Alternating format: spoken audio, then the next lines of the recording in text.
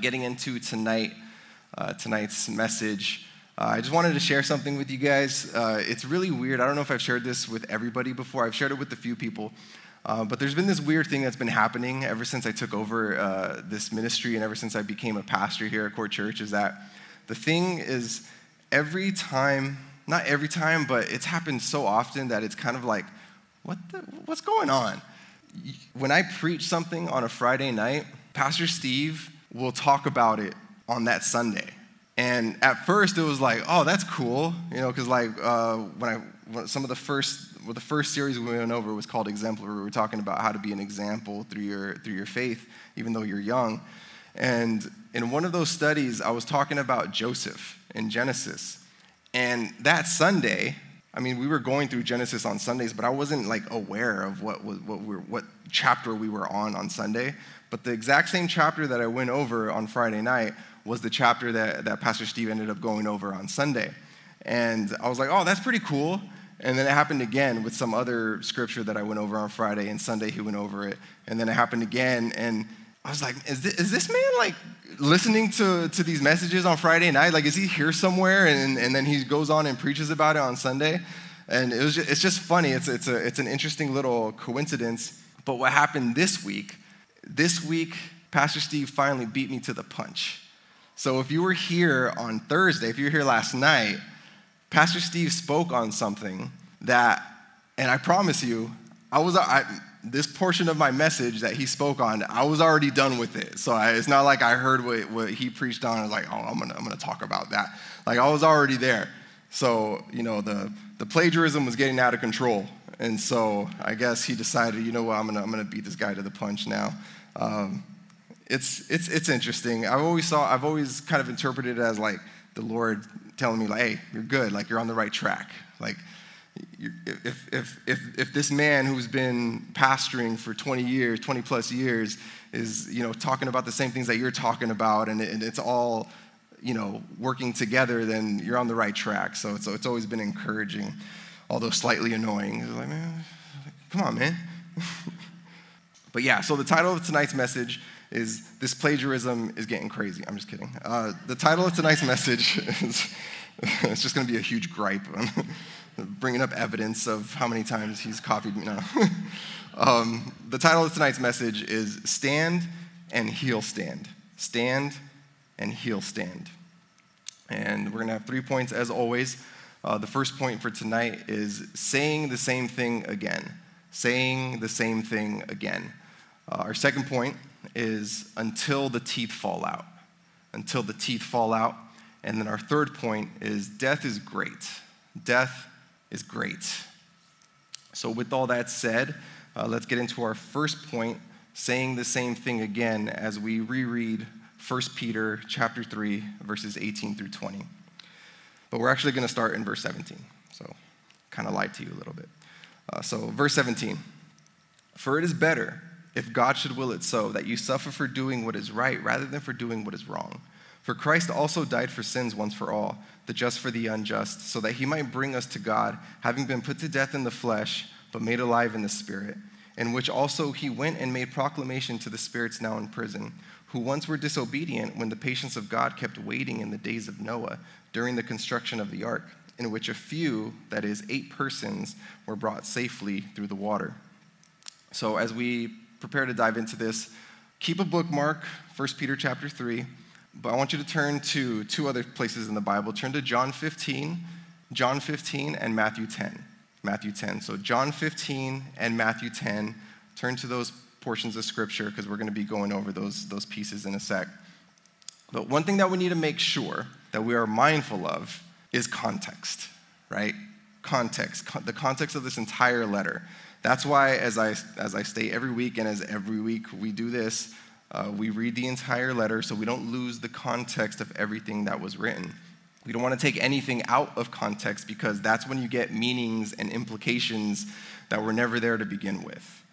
The media does this all the time. If you know, you know. But isolating verses and taking them out of context is pretty dangerous. It's kind of like these images that I saw online. So it's an image of a lioness and her cub. So we're going to pull up the first image. So there you go. So there's that. You look at that and you're thinking, oh my gosh, what in the world is going on here? The mother lion is eating her cub. That's crazy. But then you get another angle and you look at the scenario in its entirety, you get the full context, and this next image is what is actually happening. See? It's okay. This makes sense. It's not a mother lion eating her cub. It's a mother lion carrying her cub.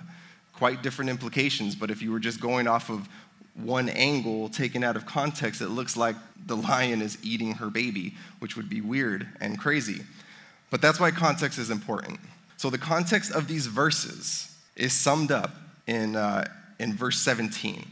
In verse 17, where Peter writes that it's better to suffer for doing what is right than for doing what is wrong. But chapter 3:17 just sums up what Peter had written earlier in the letter regarding suffering and us being called to suffer for doing what is right. We're called to this, and that Jesus is our example of this. He's our example.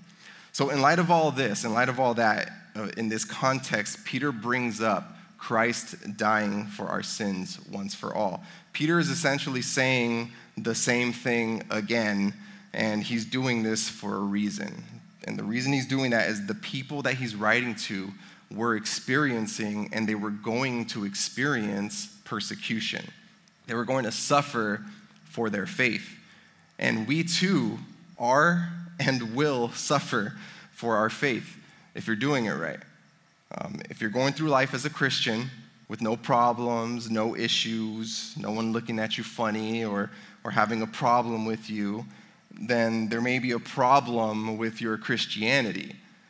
Jesus said in John 15, if you guys are in John 15, let's look at verses 18 through 21. He said, "If the world hates you, you know that it has hated me before it hated you. If you were of the world would love its own. But because you are not of the world, but I chose you out of the world, because of this the world hates you. Remember the word that I said to you, a slave is not greater than his master. If they persecuted me, they will also persecute you. If they kept my word, they will keep yours also. But all these things they will do to you for my name's sake, because they do not know the one who sent me." So Jesus says a slave is not greater than his master. If they persecuted Jesus, then they will persecute us as well. It's because of our association and allegiance to Christ that this persecution will come upon us.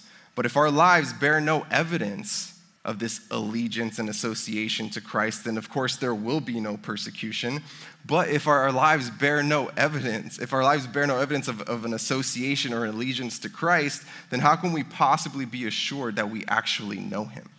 Our association and allegiance to our master will welcome persecution. But Jesus has amazing encouragement and a warning for us in Matthew chapter 10. So go to Matthew chapter 10. And we're going to read verses 28 through 33. Matthew 10, verses 28 through 33. It says, "Do not fear those who kill the body but are unable to kill the soul, but rather fear him who is able to destroy both soul and body in hell. Are not 2 sparrows sold for a cent? And yet not one of them will fall to the ground apart from your Father. But the very hairs on your head are all numbered. So do not fear. You are more valuable than many sparrows." So there's the encouragement. There's the encouragement. People may be able to hurt you emotionally, mentally, even physically to the point of death, but don't fear them. Don't fear them. That's as far as they can go with you. That's as far as they can go, is killing you. Your eternal residence is reserved for you in heaven.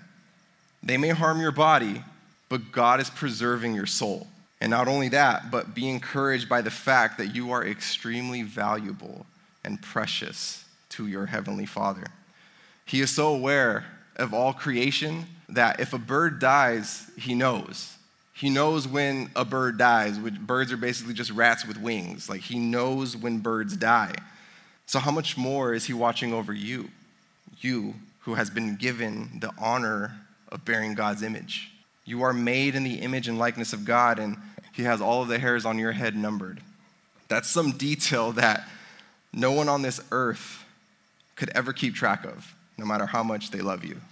If you're a woman, or if you live with a woman, you know that hair just falls out and it's everywhere. It gets everywhere. I remember growing up with my sisters and just seeing all the hair. There's just like a nonstop supply of hair. And the hair would be like left behind on their brushes. And it was ridiculous. It was ridiculous. Like, how was there possibly still hair left on your head with the amount of hair that I'm looking at on this brush? And now, now that I'm married, I run into, long strands of curly hair all the time that I know aren't mine. They're not mine. They're obviously my wife's. And when I do see these long strands of hair, as much as I love my wife, I couldn't tell you what number hair that was. I don't have that kind of detail on my wife. I don't know it.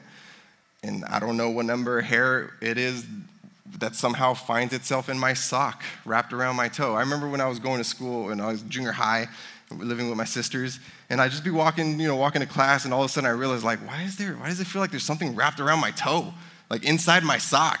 And then eventually, I get to PE class or whatever, and, just take it off, and, like, it's a hair that somehow is wrapped around. How? How? Like, can someone please explain the physics to me of that? I put on the sock, and it's fine, and then I go throughout the day, and all of a sudden, there's a hair that, like, is knotted around my toe. It doesn't make any sense to me. Women's hair is the devil, is what I'm concluding. As much as your hair costs to upkeep, yes. Actually, I can't complain. My wife is really good about that. But anyway, that's the encouragement.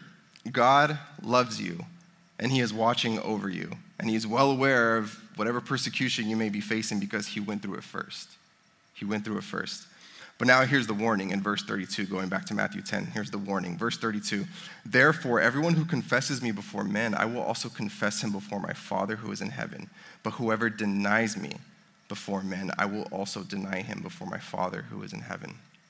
So going back to the question that I was asking earlier, if our lives bear no evidence of an allegiance and association to Christ, then how can we possibly be assured that we know him? Are you denying him?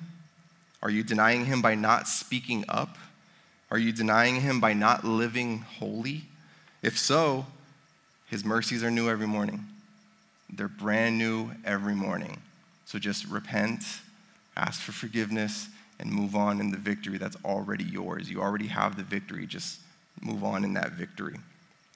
But turning back to 1 Peter chapter 3, Christ's death is the ultimate example for us to look to when we are suffering for doing good, when we suffer for doing what is right. But the amazing thing about this is that the suffering for doing good resulted in our salvation. Jesus Christ's suffering for doing good resulted in our salvation. That's amazing. So we can be encouraged that God can use our suffering for a good result. So whenever we suffer, we can be assured there's probably something good that's going to come out of this. It's encouraging, and it's also a privilege to be used by God in this way, to be used through suffering, through pain. Pain is a privilege, is what I've read and what I've experienced. And then it says in verses 19 and 20 in 1 Peter chapter 3 that Jesus made a proclamation to the imprisoned spirits who existed during the time of Noah and the flood. Now, this is a portion of Scripture that doesn't have a lot of detail, and it's produced many interpretations over the years. Suffice it to say that these are not verses. These verses talking about Jesus proclaiming to the spirits that have been imprisoned. These aren't verses talking about a purgatory type of situation where he preaches the gospel to people who are in like this waiting room, this spiritual waiting room for a second chance at redemption. That's not what's going on. So let's look at this briefly. Peter writes that Jesus went and made proclamation to the spirits in prison. This is what he said. Now that word spirit, the spirits, that word means breath, air, things which have no material substance, a spirit. So it's not people that he's proclaiming things to. Additionally, he proclaims to the spirits who were disobedient in the days of Noah, is what Peter says. So if he was proclaiming to people in a purgatory type of situation, why is it that he's only proclaiming things to this specific group of pre-flood era people? That doesn't make sense. Furthermore, The word that Peter uses for the word proclaim, he made proclamation. That word proclaim just simply means to preach, to be a herald, among other things. It's not the same word that Peter uses earlier in his letter when he means preaching the gospel. So it's not the same word. If Jesus was preaching the gospel to the imprisoned spirits, then Peter would have said he was preaching the gospel to the imprisoned spirits. But he didn't use that word. He used a different word that simply just means to proclaim something, to be a herald of something. So whatever is being proclaimed by Jesus, it isn't the gospel. Otherwise, Peter would have used that word. So a pretty good explanation for what's going on in these verses is that after Jesus died, he proclaimed something to the evil spirits who were in operation in the days of Noah. In Jude 6, Jude writes that some angels who didn't stay in their lane, that they were put in eternal prison and are awaiting judgment. So maybe Jesus was visiting these spirits who were imprisoned, and he was giving them kind of like an update of what's going on. You know, like, hey, you like apples? Well, I'm about to rise from the dead. How you like them apples? Yes? I was counting on the old people. To get that. For those of you who are unaware, you younger folks, it's a movie called Good Will Hunting. Yes. Anyway, I always like to feel old every once in a while. That movie came out in like early 2000s, no? Like it's old. It's old. Alan? IMDb? You don't know? Oh, no, I didn't mean it like that. No, no, I didn't mean because you're old. Like, I just meant because, like, you know films and stuff like that. Like, it had nothing to do with the fact that you're very old. It's just, you know, because we talk movies sometimes. 97? Snap. Then, yeah, Alan definitely knows about that movie. I'm just kidding. I'm sorry. I lost my place. Where am I?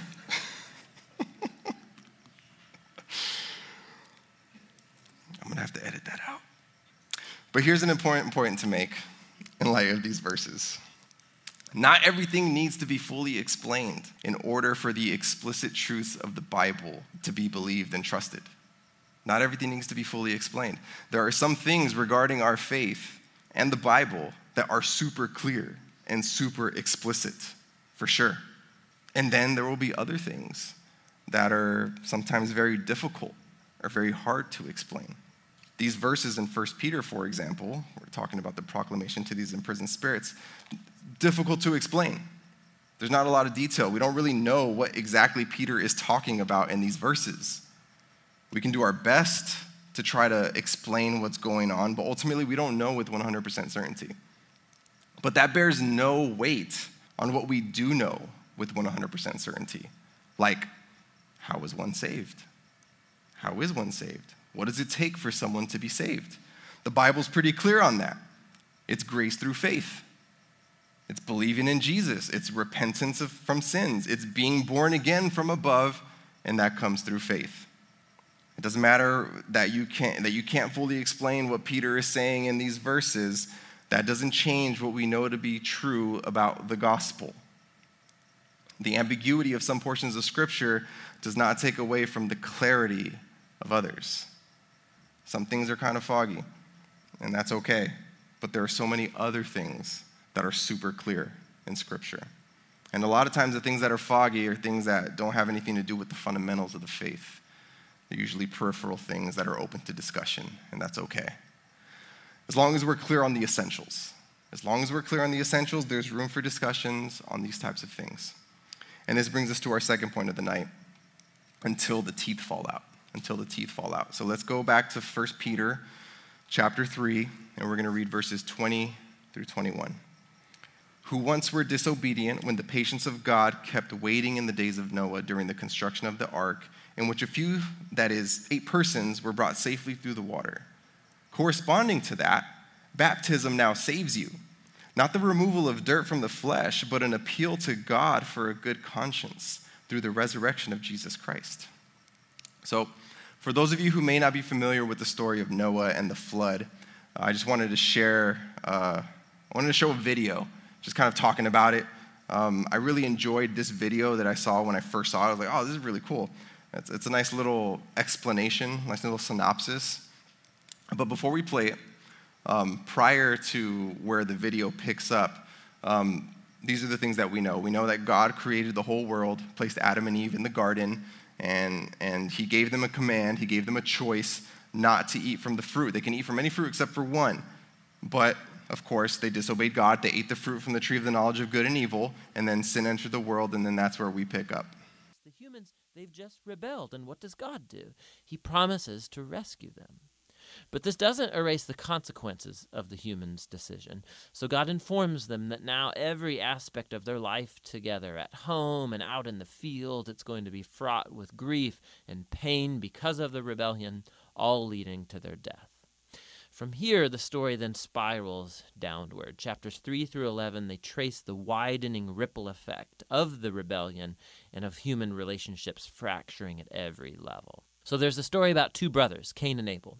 Cain's so jealous of his brother that he wants to murder him. And God warns him not to give in to the temptation, but he does anyway. He murders him in the field. So Cain then goes on to build a city where violence and oppression reign. And this is all epitomized in the story of Lamech. He's the first man in the Bible to have more than one wife. He's accumulating them like property. And then he goes on to sing a short song about how he's more violent and vengeful than Cain ever was. After this, we get an odd story about the sons of God, which could refer to evil angelic beings, or it could refer to ancient kings who claimed that they descended from the gods. And like Lamech, they acquire as many wives as they wanted, and they produce the Nephilim, these great warriors of old. Whichever view is right, the point is that humans are building kingdoms that fill God's world with violence and even more corruption. In response, we're told that God is broken with grief. Humanity is ruining his good world, and they're ruining each other. And so out of a passion to protect the goodness of his world, he washes it clean of humanity's evil with a great flood.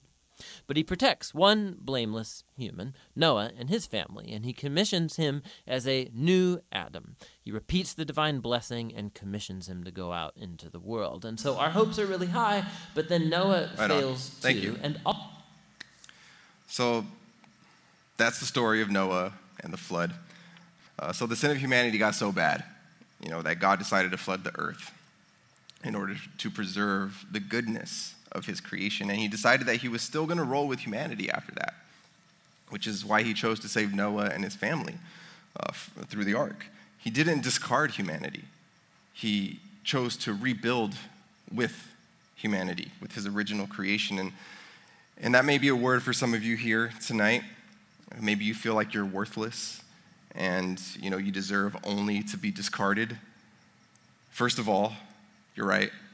You're right. Apart from Christ, you really have nothing to offer God. Apart from Christ, your only destination is hell. So if you're feeling that way, you're absolutely right. Your sin, no matter how big or small it may seem to you, it's a big problem for God, and it must be punished. But, hear me on this, but because he loves you, he punished your sin in Jesus Christ on the cross. God poured out the cup of his wrath on his only begotten Son, and it pleased God to crush his only Son. And he did this so that through faith we can be reconciled to him and he can adopt you as his child.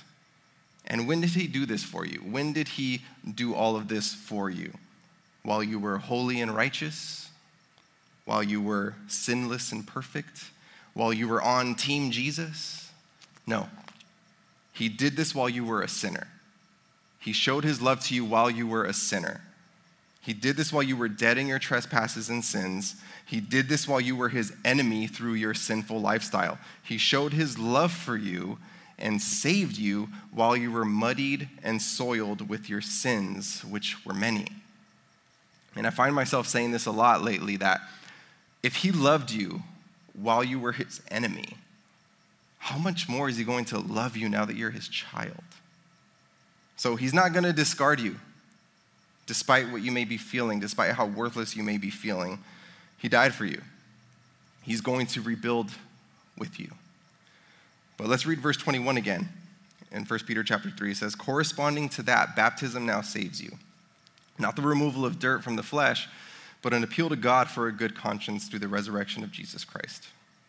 Is Peter saying that in order to be saved, all you need to do is be baptized? No. Baptism is not a means of salvation. As we've stated pretty clearly, salvation is by grace through faith. It's a free gift of God to those who believe. He chose us before the foundation of the world, and we place our hope and our faith in Jesus Christ. Baptism, according to verse 21, is an appeal to God for a good conscience. The NIV translates the words like this. Verse 21 says, and this water symbolizes baptism that now saves you also, not the removal of dirt from the body, but the pledge of a clear conscience toward God.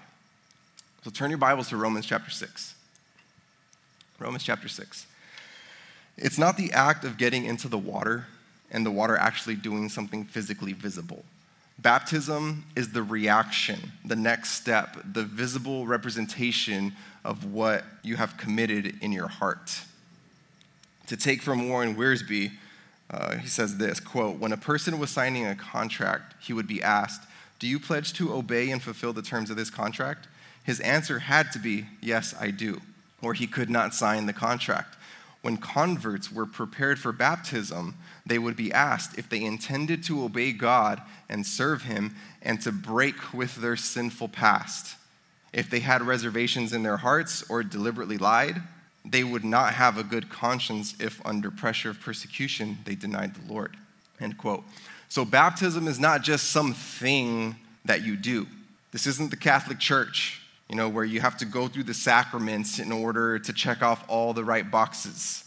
Baptism is the outward expression of what has taken place in your heart. And what has taken place? What has taken place? Well, if you have come into a saving faith in Jesus Christ, then that means you're born again. That means that what it says in Ezekiel 36, verses 25 through 27 is true of you. This is what it says. This is the Lord speaking. Then I will sprinkle clean water on you, and you will be clean. I will cleanse you from all your filthiness and from all your idols. Moreover, I will give you a new heart and put a new spirit within you. And I will remove the heart of stone from your flesh and give you a heart of flesh. I will put my spirit within you and cause you to walk in my statutes, and you will be careful to observe my ordinances. This is true of you if you are born again. You have God's Spirit inside of you, and you no longer live the way that you used to live. If you're born again, Galatians 2:20 is also true of you, which says, I have been crucified with Christ, and it is no longer I who live, but Christ lives in me. And the life which I now live in the flesh, I live by faith in the Son of God, who loved me and gave himself up for me. Baptism is the outward expression, the visible expression of these things that have taken place in the unseen places of your spirit and heart. Crucified with Christ, you live by faith in Christ. You have a new heart. God's Spirit now enables you to walk in God's ways and not in your own past sinful ways. So let's read Romans chapter 6, and we're just going to read the whole chapter because it's all good. So let's start with verse 1. What shall we say then? Are we to continue in sin so that grace may increase? May it never be.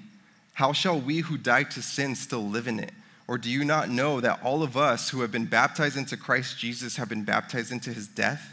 Therefore, we have been buried with him through baptism into death, so that as Christ was raised from the dead through the glory of the Father, so we too might walk in newness of life. For if we have become united with him in the likeness of his death, certainly we shall also be in the likeness of his resurrection, knowing this, that our old self was crucified with him in order that our body of sin might be done away with, so that we would no longer be slaves to sin. For he who has died is freed from sin. Now, if we have died with Christ, we believe that we shall also live with him, knowing that Christ, having been raised from the dead, is never to die again. Death no longer is master over him. For the death that he died to sin once for all, but the life that he lives to God. Even so, consider yourselves to be dead to sin, but alive to God in Christ Jesus.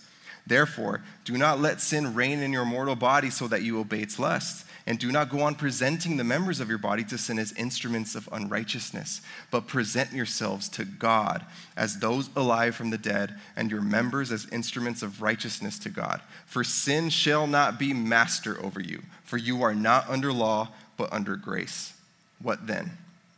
Shall we sin because we are not under law, but under grace? May it never be. Do you not know that when you present yourselves to someone as slaves for obedience, you are slaves of the one whom you obey, either of sin resulting in death or of obedience resulting in righteousness? But thanks be to God that though you were slaves of sin, you became obedient from the heart to that form of teaching to which you were committed, and have been freed from sin, you became slaves of righteousness. I'm speaking in human terms because of the weakness of your flesh. For just as you presented your members as slaves to impurity and to lawlessness, resulting in further lawlessness, so now present your members as slaves to righteousness, resulting in sanctification. For when you were slaves of sin, you were free in regard to righteousness. Therefore, what benefit were you then deriving from the things of which you are now ashamed? For the outcome of those things is death. But now, having been freed from sin and enslaved to God, you derive your benefit, resulting in sanctification, and the outcome, eternal life. For the wages of sin is death, but the free gift of God is eternal life in Christ Jesus our Lord.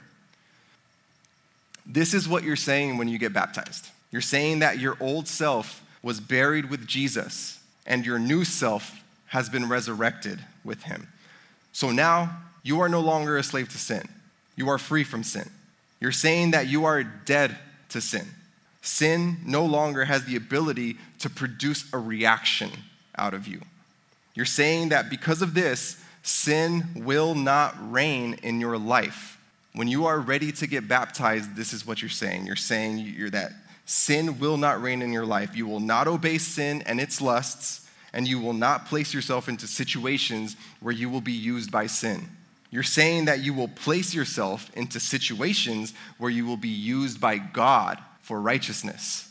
When you say that you're going to get baptized, you're saying that you understand that even though grace is what saved you, grace is not an excuse to continue sinning. You're saying that you are now a slave to righteousness and God, which will inevitably lead to eternal life, which is the free gift of God in Christ Jesus your Lord. This is what you're saying when you get baptized. This is the commitment that you're making. This is what is being outwardly expressed through being baptized.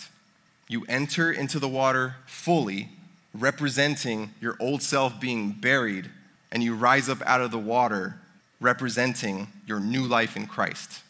That's why infant baptism is a no-go. Do you think these babies who are getting sprinkled with water have any idea, any concept of what it means to be born again, slaves to God, dead to sin? Of course not. And that's also why flippant baptism is a no-go as well. Why are you getting baptized? Is it because you're trying to do things that will make you right with God? Or is it because you know you're right with God?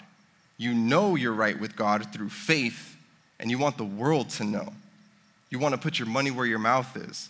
You're signing the contract, and you're closing the deal. You're sealing the deal. God, I know what's going on here. I know what you've done for me. Now I want to identify with Christ's death, burial, and resurrection through baptism. The old me is dead. The new creation in Christ is the one that's living now. So that's what's happening in baptism. That is the statement that you're making in baptism. You do it only if you are going to remain faithful to the commitment you make to Christ. It has great implications. And that's why Peter writes that baptism is an appeal to God for a good conscience, because you're going to remain faithful to that commitment that you're making. You don't get married to someone if you think that you aren't going to be faithful. You don't marry somebody because you're like, I'm going to be unfaithful, so I'm going to go ahead and marry this person. I married my wife because I decided that I'm going to remain faithful to her. It's me and her until the end. It's me and her until the wheels fall off and the teeth fall out. Like, that's it. I said I do because I'm committed to her. I said, I'm committed to you, Vrenny. I'm committed to you. So I'm going to take the plunge, proverbially. And we say to God, I'm committed to you, so I'm going to take the plunge in baptism. It's more than just an act of getting soaked and then being cold afterwards. It's part of the commitment to Christ. And this leads us to our final point of the night. Death is great. Death is great. So going back to 1 Peter chapter 3, let's read verses 21 through 22. Verse 21, corresponding to that, baptism now saves you, not the removal of dirt from the flesh, but an appeal to God for a good conscience through the resurrection of Jesus Christ, who is at the right hand of God, having gone into heaven after angels and authorities and powers had been subjected to him. So now that you just turned to 1 Peter, turn to 1 Corinthians. I'm sorry. I like to jump around in the Bible. Turn your Bibles to 1 Corinthians chapter 15. 1 Corinthians 15. So Jesus Christ not only died and was buried, but as many of you know and believe, he also resurrected from the dead. Jesus Christ also resurrected from the dead. And people saw him. People saw the resurrected Jesus. This wasn't just a made-up fairy tale. This actually happened and was witnessed by many people. In 2 Peter chapter 1, verse 16, Peter writes, "For we did not follow cleverly devised tales when we made known to you the power and coming of our Lord Jesus Christ, but we were eyewitnesses of his majesty." In 1 John 1, John writes, he is proclaiming to others the things that he has heard, things that he's seen with his own eyes and touched with his own hands concerning Jesus Christ. These guys weren't making stuff up. They were retelling things that they actually witnessed, and some of them even died because they refused to deny what they had witnessed. So let's read 1 Corinthians chapter 15, and we're going to read verses 1 through 8. This is Paul writing. "Now I make known to you, brethren, the gospel which I preached to you, which also you received, in which also you stand, by which also you are saved, if you hold fast the word which I preached to you, unless you believed in vain.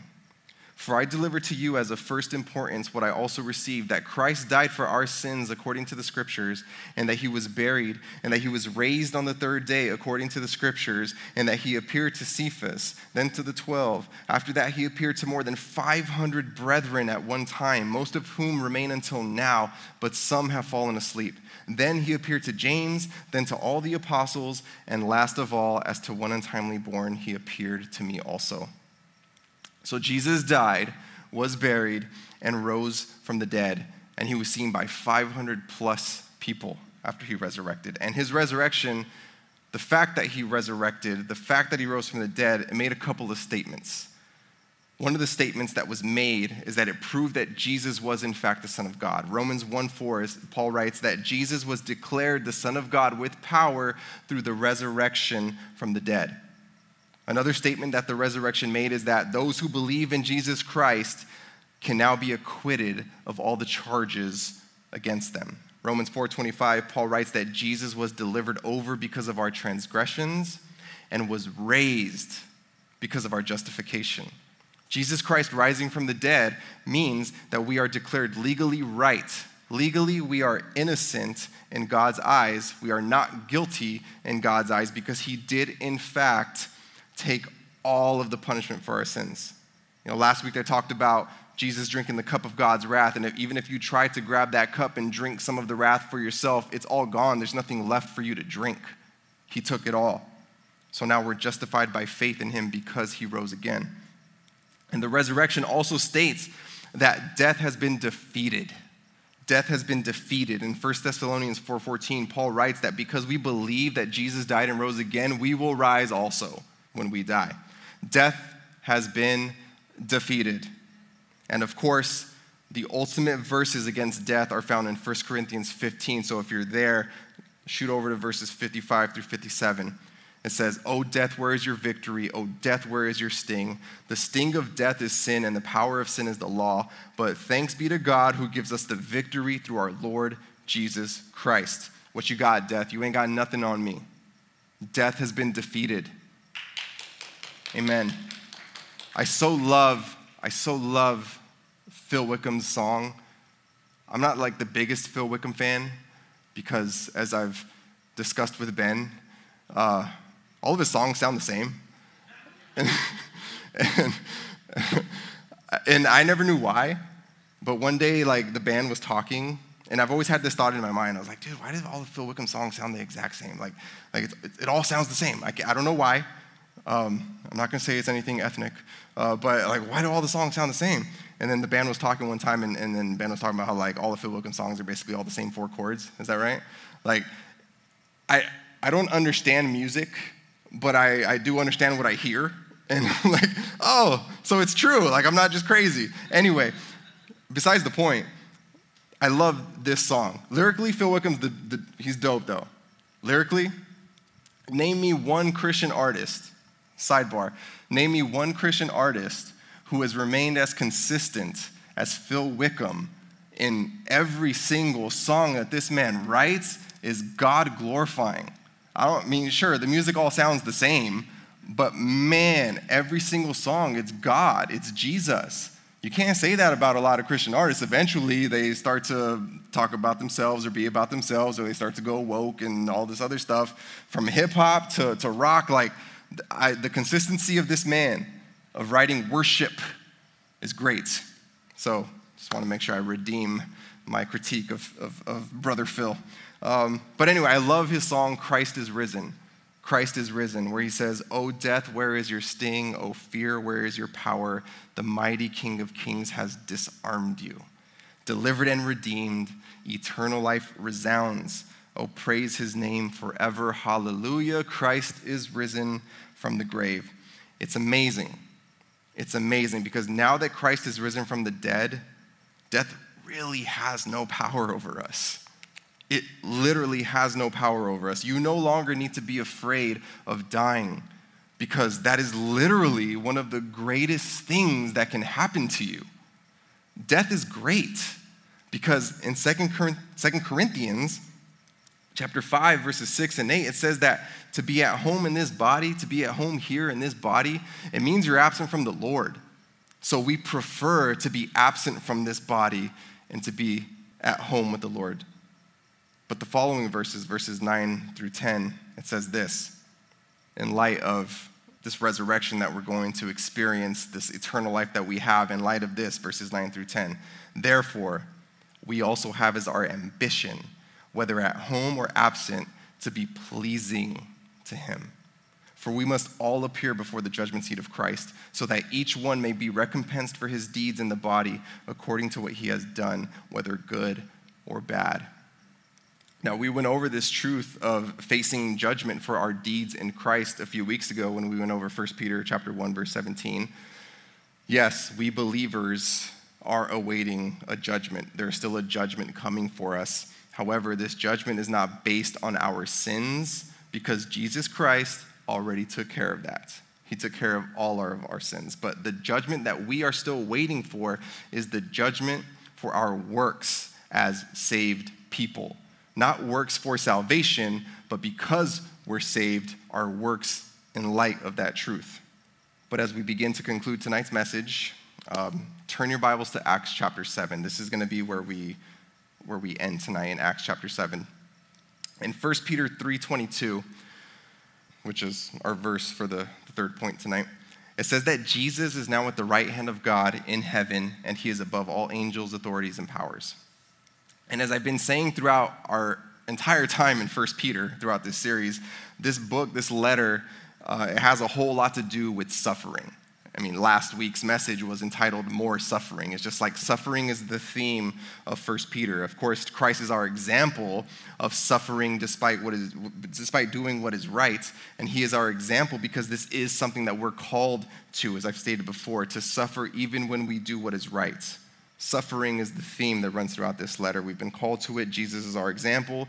And tonight we talked about baptism, the immersion of our bodies into water as a public declaration of our heart's transformation. But Jesus, in speaking about his own suffering, he referred to the crucifixion as a baptism that he was to experience. He told his disciples who were hoping, they were like, hey, Jesus, when you get in your kingdom, let us sit right next to you. That's the place of high honor. And then Jesus says, are you able to drink the cup that I'm going to drink? Are you able to be baptized with the baptism with which I am to be baptized? He also said, I have a baptism to undergo, and how distressed I am until it's accomplished. He's talking about his suffering, his death, and crucifixion. So in bringing all of these themes together, Christ's resurrection, the ascension to the right hand of the Father, us being called to suffering, just like Christ, who is our example, our deeds in Christ, one day facing judgment, and the baptism of Christ. And we find ourselves in Acts chapter 7, where all of these themes converge. Some of you may know Stephen from Acts chapter 7. This is the time, and the book of Acts, this is the time of the early church. The church was just blowing up. As the gospel was being preached, signs and wonders were happening. People were coming to Christ and becoming born-again believers. And it got to the point where the apostles, they had to choose some men to be deacons and leaders to deal with the practical aspects of the church because they needed to focus on preaching the word and being in prayer. So they picked some men. And one of these guys was Stephen. And this guy was filled with the Spirit. He was performing signs and wonders. And when folks came at him trying to argue with his faith, he was able to argue back with great wisdom and confound them. Quick side note, being filled with the Spirit, being led with the Spirit, does not mean that you neglect the word. Last week or 2 weeks ago, I was talking about how there are churches out there who will just focus on worship, being led of the Spirit. Don't quench the Spirit. That's why I'm dancing around with flags and jumping around and rolling on the ground and barking like a dog. They're so focused on being led of the Spirit that they forget doctrine. But then you got these other churches that are so focused on doctrine that God now, he's just a subject that you learn about. He's not a person that you know. So you got to have balance. And in the same way, Stephen here is a perfect example of that balance. He was full of the Spirit. He was led by the Spirit. He was performing signs and wonders. But also, when people came to challenge his faith, he was able to reason with them and give them wisdom and to confound their arguments. Psalm 19 talks about the word of God being perfect and sure and right and pure and true, and then it's able to make the inexperienced wise. It makes wise the simple.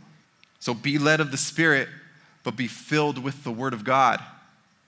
Whatever you do, make sure it lines up with Scripture. Otherwise, you're just doing your own thing. But Stephen was filled with the Spirit, and he was able to refute those who challenged him, so they made up lies about him. And they brought him to the high priest, where he had to make a defense for what he was preaching. Stephen had to make a defense of Jesus to those who rejected Jesus and were the reason that he was crucified. Basically standing before the enemy. But he didn't hold anything back. He didn't hold anything back. He preached the truth, and this was his concluding statement and the result. So let's read Acts chapter 7, verses 51 through 60. Verse 51. You men who are stiff-necked and uncircumcised in heart and ears are always resisting the Holy Spirit, you are doing just as your fathers did. Which one of the prophets did your fathers not persecute? They killed those who had previously announced the coming of the righteous one, whose betrayers and murderers you have now become. You who received the law as ordained by angels and yet did not keep it. Now when they heard this, the high priest and the council, they were cut to the quick and they began gnashing their teeth at him. But being full of the Holy Spirit, Stephen, he gazed intently into heaven and saw the glory of God and Jesus standing at the right hand of God. And he said, behold, I see the heavens opened up and the Son of Man standing at the right hand of God. But they cried out with a loud voice and covered their ears and rushed at him with one impulse. When they had driven him out of the city, they began stoning him. And the witnesses laid aside their robes at the feet of a young man named Saul. They went on stoning Stephen as he called on the Lord and said, Lord Jesus, receive my spirit. Then falling on his knees, he cried out with a loud voice, Lord, do not hold this sin against them. Having said this, he fell asleep. So in regards to the themes that we have been discussing tonight and the themes that are converging here in Acts chapter 7, we see Jesus resurrected, and he's ascended, and he's at the right hand of the Father, but he's not sitting on a throne. He's standing. He's standing up. He's actually standing as he observes the first martyr being executed for their faith in him. Kings don't stand for anyone. That's not what they did. But King Jesus stood up for his precious saint who was paying the ultimate price for his faith.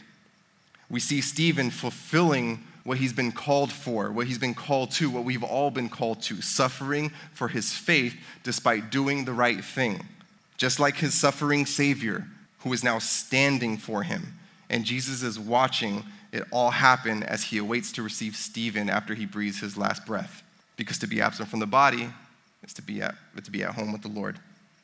We see the deeds of Stephen, his works as a saved person, his works for the kingdom that will be brought before his Lord in judgment. I wonder what Jesus thought about this work that Stephen was doing in dying for his faith. And then we see Stephen taking part in the baptism of Christ, suffering death for the gospel. And honestly, I don't know why these portions of scripture, I really have no idea why in my preparation for tonight's message that Acts chapter 7 came to my mind, and that's what the Lord wanted to speak. But if I had to draw a conclusion, from this, it's so that we can all be encouraged.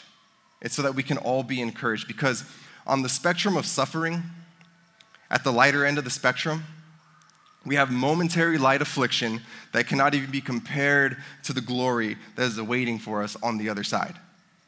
At the lighter side of the spectrum of suffering, we can always look to the people like Stephen or our brothers and sisters throughout the world in other countries who are truly suffering for their faith in Christ. Those that are in communist countries or in Muslim countries or countries that are just plain old violent towards Christians.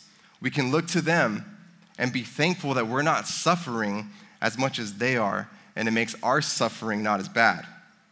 And then on the other side of the spectrum, the darker end of the spectrum where the suffering can result in death, we can look to this passage in Acts chapter 7 and know that our Lord is standing.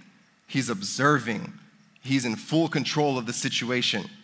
And he is awaiting our entry into his kingdom so that he can welcome us in and say, "Well done, good and faithful servant." No matter where we are on this spectrum of suffering, we can find encouragement because in any and all circumstances, it's temporary. It's temporary. There will always be those who are suffering greater, and even if you are the one who is suffering greater, in that your suffering will lead to death, you are the most fortunate because death has lost its sting and its power, and you will rise because he also rose. To live is Christ, and to die is gain. So be encouraged tonight. Amen? Be encouraged. Like it says in Romans 8:37, but in all of these things, we overwhelmingly conquer through him who loved us. So if you need prayer tonight, our leaders will be in the back during worship, waiting for you to approach them so that they can serve you by praying for you. But with all that said, let's pray as we prepare for this next time of worship.